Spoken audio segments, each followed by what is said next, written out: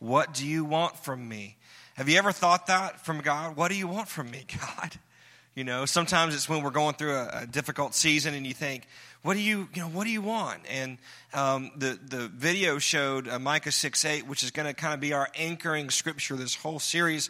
We'll turn there in a little bit, but you know, there seems to be a lot of time, especially if you've grown up in church or you've been a church person for a long time, you know, you get saved, you love the Lord, it's all about you and Jesus, and then the pressure comes, the pressure to perform. The pressure to be perfect. For a lot of people, they get saved, especially young men get saved, and they're like, well, I guess I am going into the ministry now. And so they print up their business cards and they call themselves apostle because why not? Everyone else is. And they start, you know, this is what God wants from me. There's so much pressure. So much pressure. And with this series, I want to just relieve that pressure. And I want to just take a huge step back, gain some perspective, and remind you of what God really wants from you. You know, at a lot of churches, and we try not to do this, in a lot of churches, all of the discipleship programs are based around how to turn someone into a pulpit preacher. And that's not our goal. You may be called to that, but most people are not. When you read the Bible and you see Paul and Timothy and Apollos and Barnabas and Silas and all these names, you need to realize that's a handful of people out of thousands upon thousands of believers that didn't make it in the Bible. Doesn't mean that they're not valuable. Doesn't mean that they're not important. One person that's funny to me, that's interesting, he is mentioned, but it's Simon the Tanner. Simon's a guy, he tans leather, okay? And back then, for a Jew, that's not okay to be near the blood. And it was also really smelly to do that. And so there were actually laws that tanners had to be so many feet from the city square so people couldn't smell it. Well, Simon the Tanner, if you've heard of him, the reason you've heard of him is because in Acts chapter 9, when Paul is in Joppa, which is where he raised a girl from the dead, he's actually living with Simon. He's staying at Simon's house. And here's a guy, all we know about him is that he worked a job. We don't know that he got anyone saved. We don't know that he didn't go to Bible class, didn't have a degree, right? But what did he do? He opened up his home. He lived his life. He loved his family. He just lived a regular guy working a regular job, loving the Lord with all of his heart, mind, and soul. There's nothing wrong with that. As a matter of fact, there's everything right about that. And so instead of trying to, and look, you have a ministry. You have something that God has called you to do. For the majority of us, though, it's going to be in addition to just loving our family, just showing integrity at work, just working a regular job, being right in the middle of God's will, honoring God, loving our family, living a peaceful life. And so we're going to take a step back and we're going to talk about what does God want from you. So we're going to look at Micah chapter 6. Now, Micah is one of the minor prophets in the Bible. It's not minor because he wasn't important. It's minor because his book is small, okay?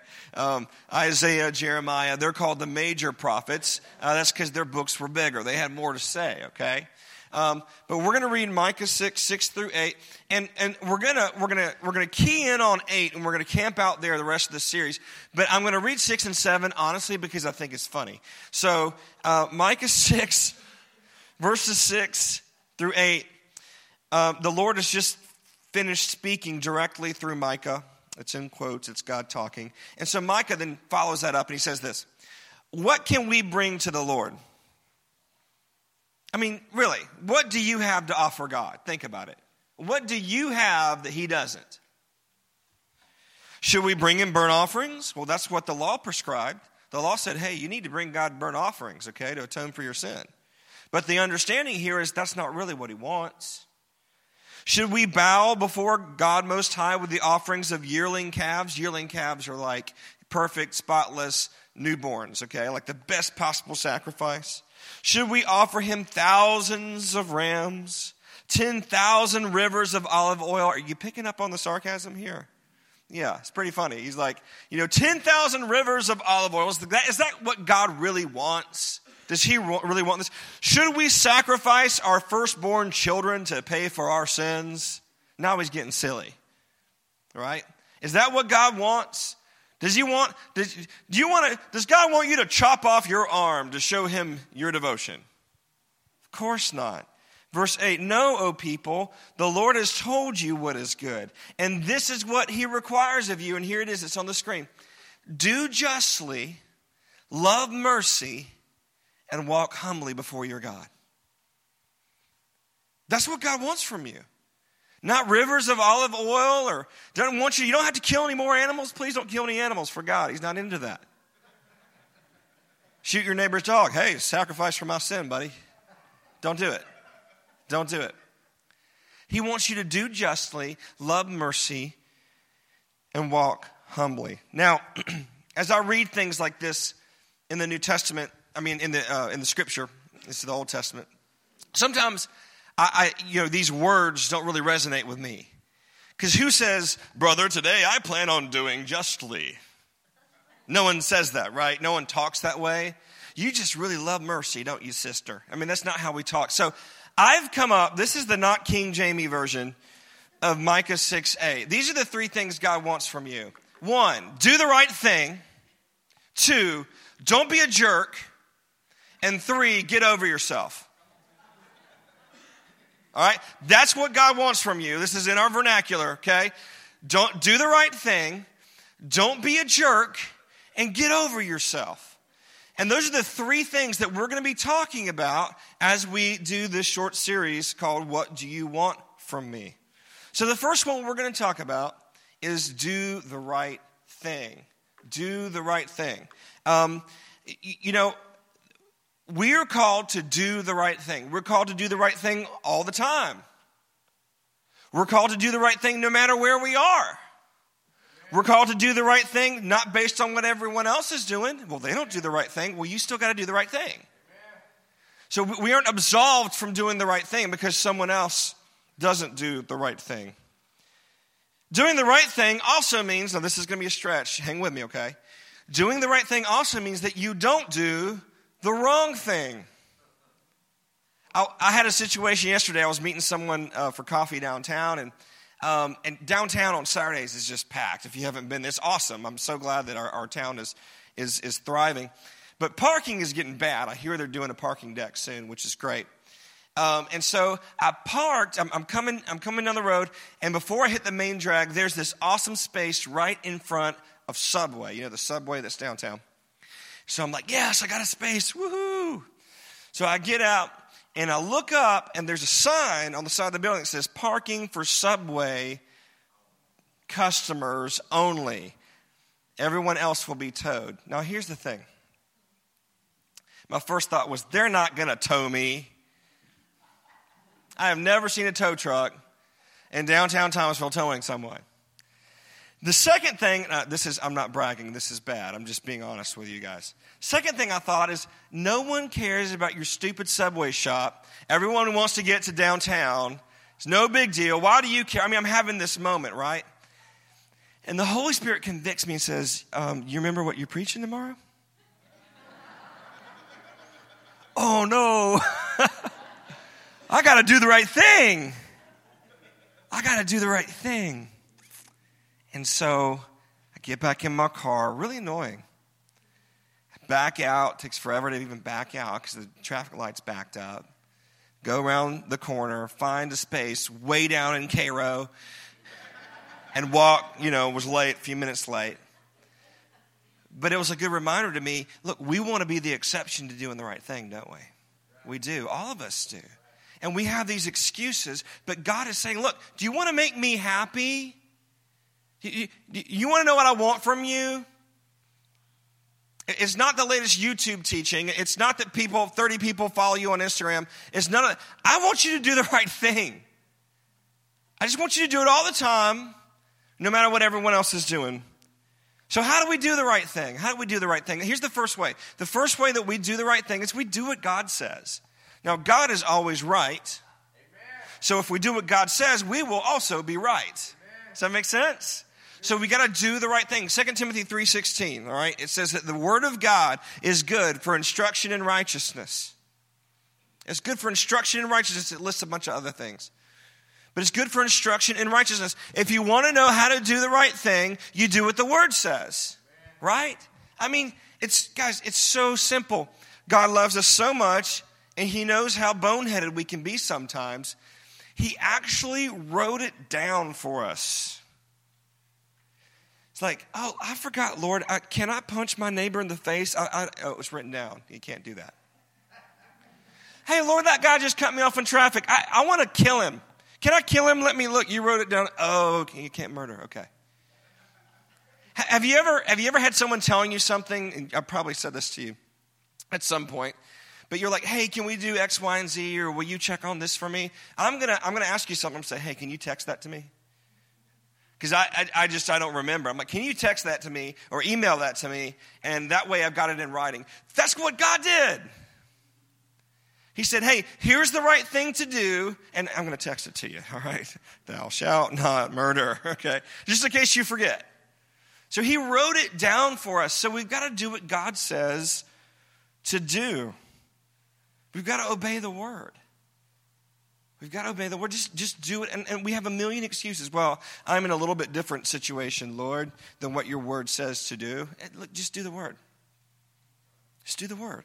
Just submit, yield, and say, look, this is uncomfortable for me. I don't even understand why. Do it anyway. Why? Because he's God. He knows what's right for you. And I'll give you a secret. He never tells you to do something that will permanently harm you or hurt you spiritually. He only tells you to do things. He might make you uncomfortable, but he'll only tell you to do things that help you in the long run. Amen. So do what God says. Here's the next thing you do. Do what God does. Don't just do what God says to do through the written word. Actually, do what God does. I've got several verses up here. John 13:35 says that they will know that we are followers of Jesus by our love. By our love. We love because God loved, right? And so in order to do what God does, in order to do the right thing, if you're wondering what is the right thing, what does love require of you? What would love do in this situation? Now, the way I like to define love is love does what's best for the... Oh, it's catching on. Y'all are getting it. Love does what's best for the other person, okay? So if you're trying to figure out what should I do about my daughter, what should I do about my spouse, what should I do about my boss, what should I do about the situation in my neighborhood, love does what's best for the other person. Sometimes that's a hug. Sometimes that's a push. Sometimes someone's broken and they need you there to love them and show mercy. Sometimes someone's standing on a railroad track and the train's about to hit them and you need to push them because that's what's best for them. And so when we do what God does, we love like God loves. The other thing we see here is Colossians 3:13. This is so good we got to turn here. Colossians chapter 3, verse 13. You're going to like this. It says, make allowance for each other's faults. Forgive anyone who offends you. What about that guy? Him too. Yep. What about the time when they've done it 5 times in a row? Oh, you got to forgive them. No, that doesn't mean you allow them to continue to roll over you, because that's not what love would do. Love would help save them from themselves and put up a boundary. Do you follow? Forgive anyone who offends you. Remember, the Lord forgave you, so you must forgive others. God is the ultimate forgiver. He's really good at it. So if we want to do the right thing, we've got to do what God does. We've got to forgive as well. Amen. It doesn't mean it feels good. It doesn't mean you want to. And it doesn't mean when you forgive someone that you're okay with what they did to you. It doesn't mean that at all. It just means that you know a better judge. You know a better judge. And you're going to trust that the Lord is going to take care of you as you let go of that situation. So we love, we forgive. Here's another one. We help others. We help others. Now, this is what most people think about when they hear the word do justice or act justly. We help others. Turn to 1 John chapter 3. And that is, in fact, the heart of God. 1 John chapter 3, verses 17 and 18, it says, if someone has enough money to live well and sees a brother or sister in need but shows no compassion, how can God's love be in that person? Dear children, because if you don't do this, you're acting like a child, let's not merely say that we love each other. Let us show the truth by our actions. It's kind of hard, isn't it? I love that he says little children. If I have to tell you that you've got to treat people right, be compassionate, give, help, then that means you're still a child spiritually. That's what he's saying.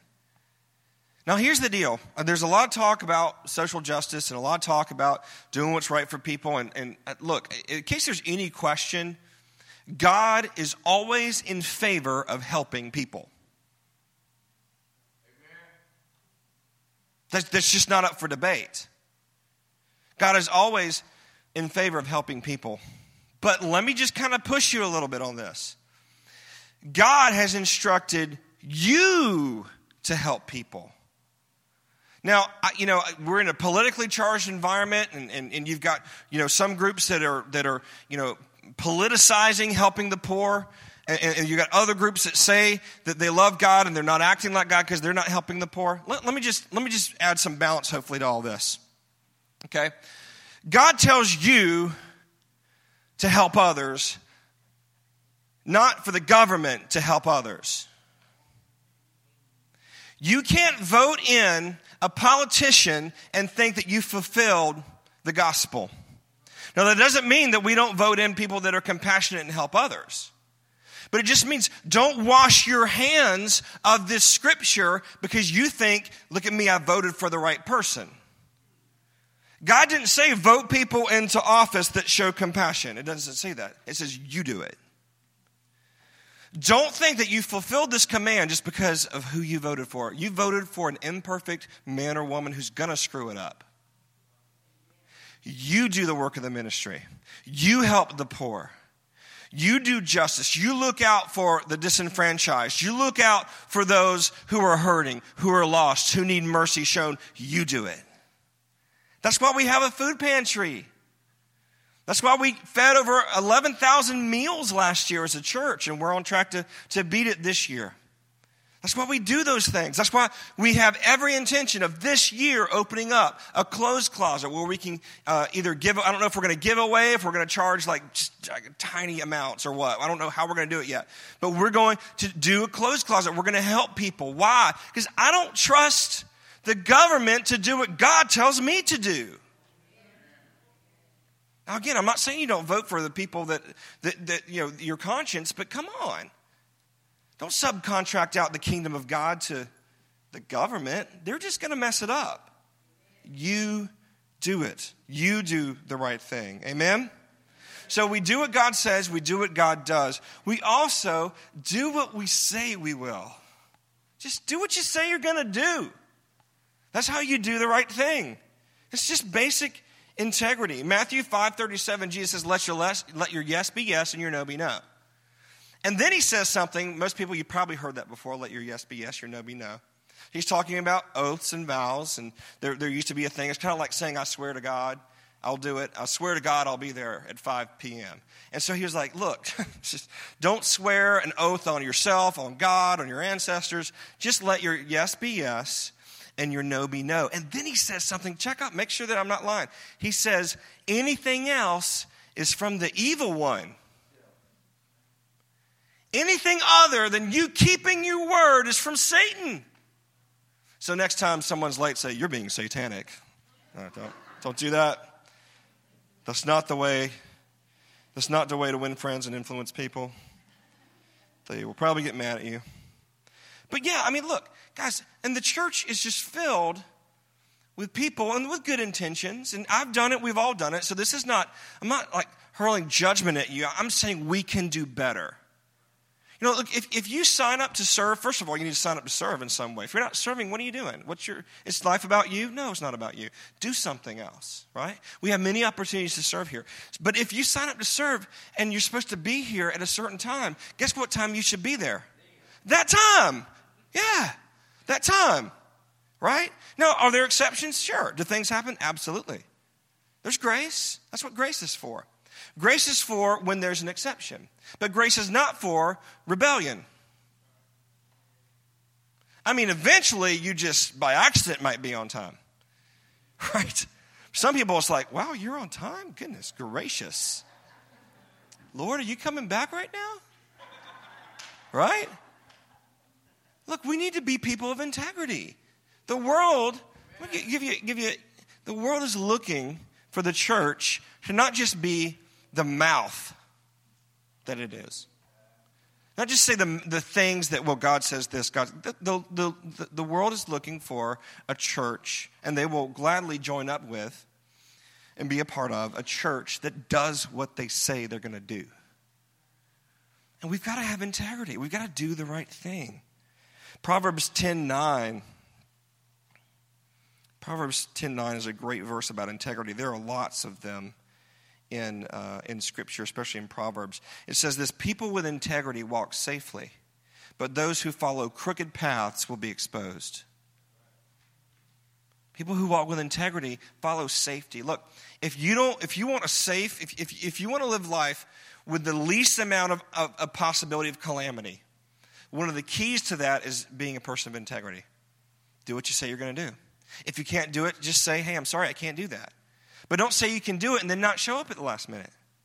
Right? I mean, I know this is basic stuff, but come on. This is doing the right thing. We're asking, God, what do you want from me? He doesn't want you to be the best singer when we sing our worship songs in the morning. Right? He doesn't need that from you. He's got angels for worship. I mean, he wants your worship. But what does he really want? You want to worship him? Worship him with your integrity. Just show up when you say you're going to show up. If you're going to be late, call. Right? Just basic stuff. Basic stuff. So I want to show you really quickly as I wind down two things. Two ways, two benefits of us doing the right thing. All right? Here's first, God gets the glory. And second, you get blessed. God gets the glory when we do the right thing, and you get blessed when you do the right thing. Look at Matthew chapter 5. Both of these verses are in this chapter here. Matthew chapter 5. First, we'll look at verse 16. It says, in the same way, it's talking about, this is the verse where he's talking about, lighting a light in a dark house. In the same way, just like a flame lights up a house, let your good deeds shine out for all to see, so that everyone will praise you? No. So that everyone will praise your heavenly Father. See, when the church does what the church is supposed to do, God gets glory. When the church acts the way that God has asked us to act, God gets glory. Right? How many of you want to give God glory? How many of you think that God is worthy of the glory? He's worthy of all praise. Okay, then guess what? You get to do the right thing. Because doing the right thing, it says, let your good deeds, not your halfway deeds, let your good deeds shine so that God gets the glory. Amen? Here's the other thing, Matthew chapter 5, same chapter, verse 6, it says, God blesses those who hunger and thirst for justice or righteousness or doing the right thing, for they will be satisfied. Look, we've got to create in our lives the hunger. We've got to learn to crave justice. We've got to learn to crave to do the right thing. When we do that and we do the right thing, it says God blesses those who do that and they will be satisfied. The word here for bless, it literally means happy. It means you will be happy when you hunger for justice because you will be satisfied. God is looking for people who want to do the right thing, and he will meet you right where you are, and he'll bless your socks off, man. Amen. He'll do it. He'll do it. Now, we don't do the right thing because of what we get from it. We do the right thing because it's the right thing. Right? But there is a blessing that comes with it. There's a blessing that comes with doing the right thing. So here's my question to you this morning. Be honest. Do you do the right thing? Do you cut corners? You wait on someone else to do the right thing? It's too much trouble? What about you? Come on, be honest. I can't answer the question. I'm not around you 24/7. I don't have cameras in your home. Thank God. But come on, do you do the right thing? That's what God wants from you. God's not looking for this huge, massive sacrifice and be like super spiritual, religious person. And he just wants you to do the right thing. He just wants you to have integrity. He just wants you to do what he says and do what he does. He wants you to act justly. Or as one translation puts it, to do justice. He wants you to do the right thing. Amen? Amen. Let's stand up for prayer.